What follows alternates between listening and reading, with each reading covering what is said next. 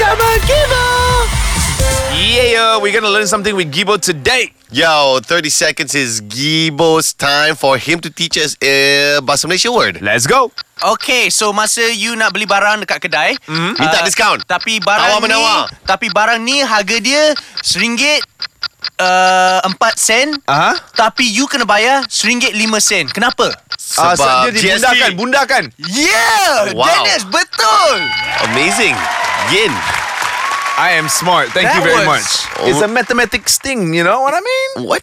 Dibundarkan, bro. Okay. I don't think you know. You got. I'll just cry in one corner, okay?